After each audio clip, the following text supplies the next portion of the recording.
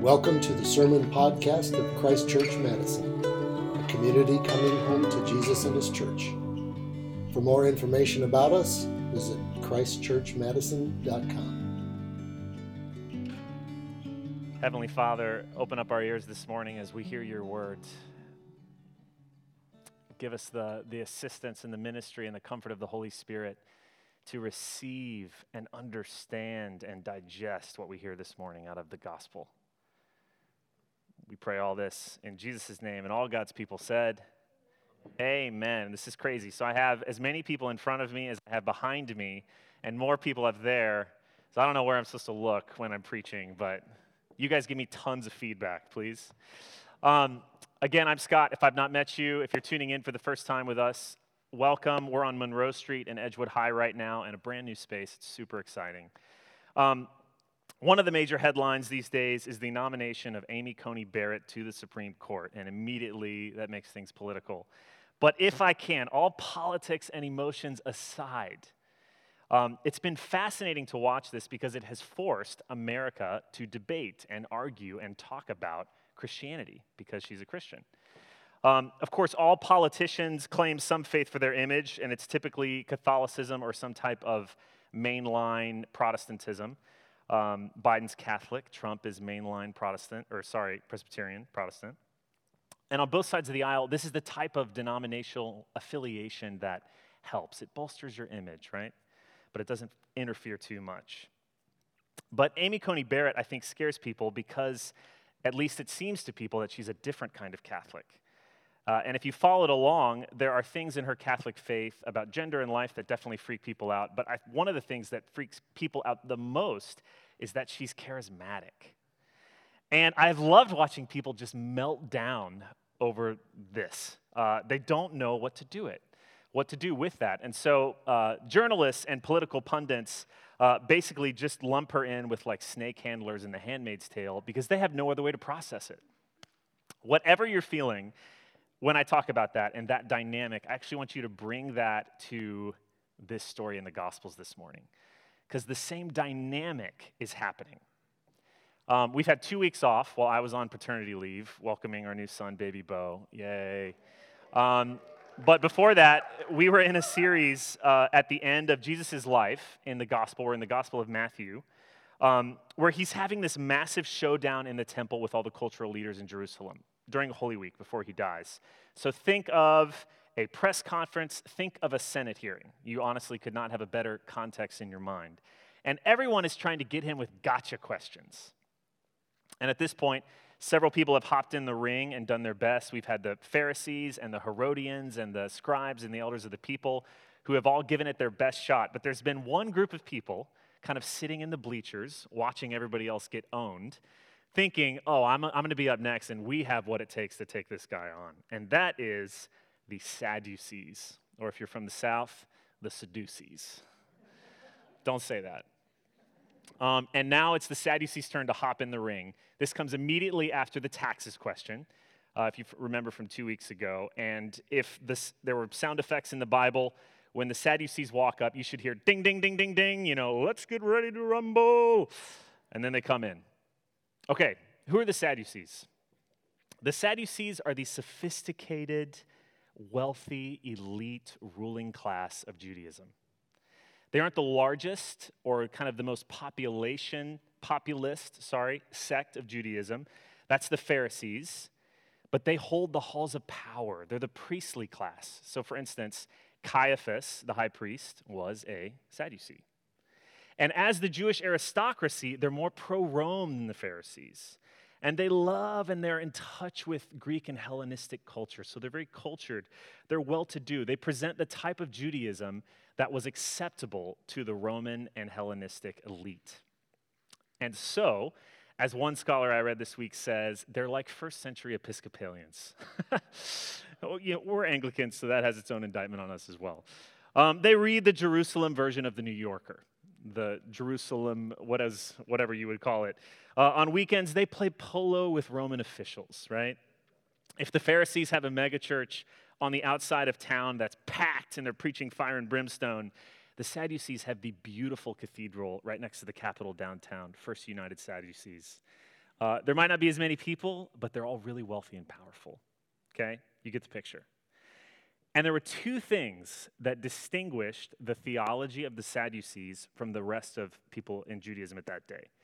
One was they had a minimalist approach to the Bible. They only accepted the first 5 books of the Old Testament, the Hebrew Bible, called the Pentateuch, as legitimate. So all the other prophetic literature, all the other histories and stuff, they didn't see as authoritative. The other thing was that, which the Bible actually tells us in the gospel reading this morning, is that they denied the resurrection. They were like, all that stuff is mumbo jumbo. And not only that, they didn't believe in angels or demons or any of that stuff. They were like, that's ridiculous. They thought of that as like Judean, Appalachia, snake handling Judaism. It wasn't as refined as them, right? And it's fascinating how similar this is to the type of Christianity that makes it to the top of our halls of power. The higher you go, the more gets shaved off Christianity, and actually the same 2 ways. So first of all, Christianity gets more minimalistic. People are like, Revelation is weird. We don't believe in that. Paul's kind of weird, and he doesn't seem modern sometimes, so we don't like him. Only the Gospels are legit. Only actually certain parts of what Jesus says in the Gospels are legit. And also, the Bible gets demythologized, which is actually a word that people use, where really smart people read, and they're like, exorcisms, that like didn't actually happen, that doesn't happen. Resurrection, that did not happen for sure. And what gets left is basically moral lessons, a rich history, a rich example of oppressed people myth-making to help them process their experience. But none of the mumbo-jumbo is real. Okay, that's the background to these guys who hop up because they're like, oh, we're about to own Jesus. Let's see what happens when they hop in the ring, okay? Turn with me to Matthew 22, verse 23. If you have a Bible at home, I'd encourage you to get it. If you've got a Bible here, you can look it up. If not, you have your bulletin. Please open up to it with me. Verse 23, Matthew 22. The same day, Sadducees came to him who say that there's no resurrection, and they asked him a question, saying, Teacher, Moses said, if a man dies having no children, his brother must marry the widow and raise up offspring for his brother. Now, there were 7 brothers among us. Doesn't it sound like the beginning of a knock-knock joke or like a horse walked into a bar, like a riddle? It's literally kind of like that. Now, there were 7 brothers among us. The first married and died, and having no offspring, left his wife to his brother. So to the second, and the third, down to the 7th.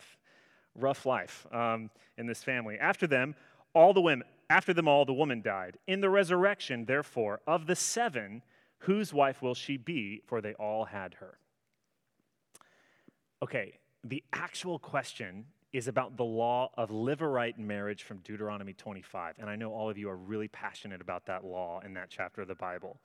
Just kidding. That was a joke. Basically, there was this law which was meant to protect wives. It was meant to protect women. And it was also meant to protect and stop brothers from killing each other to get their inheritances. That if a brother died, his brother had to perpetuate his name and his inheritance with his wife. It was a good law. And they're saying, hey, if a wife had married 7 brothers in the resurrection, who would she be married to? Now, that's the question, but they aren't asking to actually find out the answer to this question, okay? This is a ridiculous gotcha question of the highest order. It's basically, in the first century, can God build a rock too big to lift it? I legitimately had a kid in middle school ask me that because he knew I was from a Christian family, and I was like, I don't know. It's that kind of question. It is only intended to trap Jesus intellectually, to mock his belief in the resurrection, and in the process, to publicly shame him. Remember, these guys don't even believe in the resurrection, so they're chuckling as they're asking it to him, like, ask him the question about the 7 brothers, They think they've found this glitch in the resurrection software where if a woman has multiple husbands, the afterlife's going to be this hilariously nightmarish soap opera, Notice the confidence in the question. Notice the kind of the smugness, superiority, condescension. You guys feeling those things? It's pretty thick. Amen? My people? All right. How does Jesus parry it? Look with me at verse 29. But Jesus answered them, you are wrong, because you know neither the scriptures nor the power of God. Jesus doesn't flinch under their condescension or their trick question. He's not embarrassed at all. In fact, he takes his gloves off and he immediately puts his foot down. He immediately says, "You're wrong," which in Greek means you have wandered way off. You are way off the right path. And what have they wandered off from? Two things. Did you notice it? The scriptures and the power of God. When he says scriptures, he's talking about the Hebrew Bible, of course, the Old Testament. And when he says the power of God, Jesus is talking about God's miraculous works in actual life, in actual history. And Jesus is saying, for all your cultural and intellectual superiority, you have no idea what you're talking about. And then he goes on to clarify the scriptures and the power of God. So look with me at verse 30. For in the resurrection they neither marry nor are given in marriage, but are like angels in heaven. And as for the resurrection of the dead, have you not read what was said to you by God? I am the God of Abraham, and the God of Isaac, and the God of Jacob.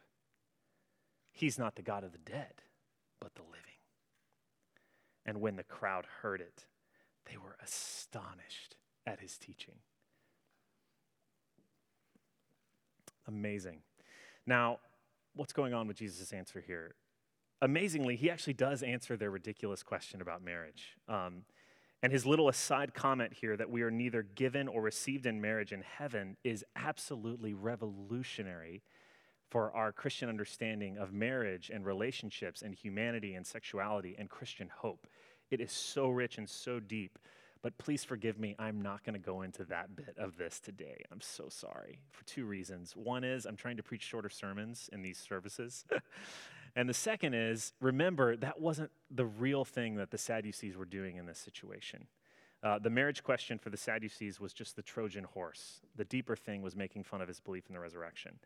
And it's kind of that bit about the scriptures and the power of God in the resurrection that I want to focus on in this.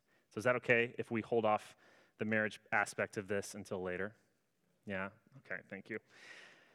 Two simple points I want to leave you with, and that's the main thing I want us to see. Two simple points. Number one, Jesus is not embarrassed by Scripture or the supernatural, and neither should we. Amen? Listen, oh you Madisonians, my brothers and sisters, I'm one as well. We live in a very intellectual and culturally elite city. Jesus is not embarrassed by Scripture or by the supernatural, and neither should we. To be proud of the full scope of Scripture and to believe in the afterlife and angels and demons and judgment and resurrection in today's world is seen as flat earth, opiate of the people, cringeworthy. And I know this because I wear a collar around town and it gets impressed upon me. I feel it. And this makes us want to be timid, right? Makes us embarrassed. It makes us want to shave things off our faith so that we have a version of Christianity that we can present to the world that is acceptable, tolerable, even potentially laudable from the world, right? But Jesus is not embarrassed. He clings. He fights immediately against these guys who have extreme social capital. And he says, you have no idea what you're talking about. Don't you love that? Scripture and the power of God. Those are the two things he brings up. Look at what Jesus does with Scripture. Look at verse 31 with me. This is an amazing, amazing verse that I have blown by my whole life, but never really noticed how epic it is. Verse 31. And as for the resurrection of the dead, have you not read what was said to you by God? Okay? This verse is like a keyhole into Jesus' theology of the Bible. He's about to quote Exodus 3, but he says what was said to you by God when he reads Exodus. So Jesus is saying that Exodus, one of the books of Moses, is actually spoken by God. It's his words. Isn't that fascinating? The Sadducees, if you look early up in our passage, said Moses said. Jesus flips it and says God said. Isn't that interesting? There's a lot there. And not only that, he says that Exodus, even though it was written hundreds of years before Jesus' time, he says, was spoken by God to who? You. So it wasn't just a historical document written by God. It's something that has continued relevance. So do you see how just in his little answer, he's elevating Scripture and he's relating it in a really unique way? And notice how closely and intently Jesus studies the Bible. If you have ever wondered, why do Christians spend so much time studying the Bible? Just look at this. He's going to prove that the resurrection is real by preaching a little sermonette on verb tense. Did you get that? On verb tense of God's revelation at the burning bush that Michael read earlier. God doesn't say, I was the God of Abraham, but now he's dead. Jesus says, notice, what does he say? I am the God of Abraham. And through that, he's going to show, so look, even at the burning bush, God is proclaiming the resurrection. If Jesus had that high view of a Scripture, if he took it this seriously and studied it this closely, shouldn't we? Man, Jesus loves the Scriptures. He also does the same thing with the supernatural and the eternal. Basically, Jesus says, no, even though you might want to make fun of the resurrection and you think it's ridiculous mumbo jumbo, it's all real. Jesus is extremely serious in his response. He unequivocally affirms his belief in the afterlife and the resurrection, and I love it. Just for fun, he throws in a bit about angels. Don't you love that? They didn't say anything about angels, but he did back because he knows they don't believe in angels either. It's amazing. Our Western culture, brothers and sisters, is utterly blind in so many ways to the spiritual nature of our world. Amen? We are a very, very woke city. We love to think we're a woke city, at least. But we are not woke when it comes to the spiritual realm, to principalities and authorities and powers. We're not. And part of this is because the spiritual forces of our world has blinded us from it, which is something that the Bible says. Some of you may know the great quote, the greatest trick the devil ever pulled was convincing the world he didn't exist. And so it is with us. But not Jesus, right? Jesus battled the demonic his entire ministry, and he tasted and received and ministered in and lived from the power of God. So when these kind of bougie, smug Sadducees come up and want to mock him for it, he snaps back and says, you're wrong. You have no idea what you're talking about. That's the end of their conversation. And who looks foolish at the end of it? Who's the one who's ignorant? It's the Sadducees, right? So here's what we need to feel from this. And again, there's so much rich theology here that we just don't have time. We're not going to get into all of it. But just for this morning, really simply, for those of us, we live in Madison, Wisconsin. Do we take the supernatural and the afterlife as seriously as Jesus? Do we take the resurrection and judgment seriously? Or are we embarrassed by it? A generation ago, mid-20th century, the church's favorite evangelism question was, if you died tonight, do you know where you would go? And when you hear that, you hear somebody like, in a suit in the 50s, like, if you died tonight, do you know where you'd go? And my generation has loved to critique that question because we grew up with it, because it's simplistic and it comes with loads of pressure and it feels trite, and all of that criticism is true.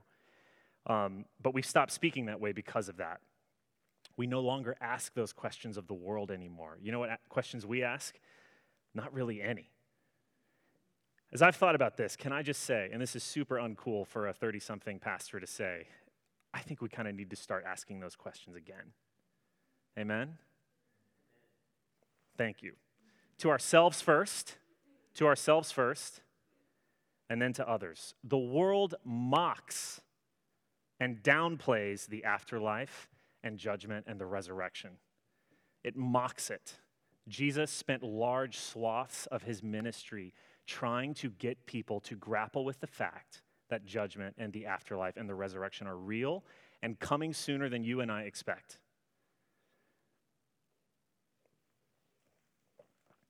Here's the second thing I want you to see from this. First thing, Jesus isn't embarrassed by this stuff. We should not be either, okay? Second thing, You can be the smartest person in the world. You can have the most social and cultural capital in the world and not know the scriptures or the power of God. This is right here at the front of this, in this passage, with this dynamic with the Sadducees, and it is very indicting to us. We are a culturally and intellectually elite city and an elite nation, and an amazing time in our world. We are extremely privileged. We're extremely knowledgeable. We have so much at our disposal, but that doesn't mean we can know the scriptures of the power of God just because we've read a ton. When Jesus says know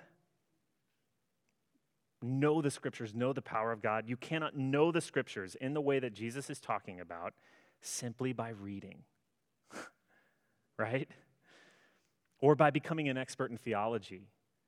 You can even be, yes, a preacher like me and not know the scriptures or the power of God, because these guys studied it way more than you and I ever will.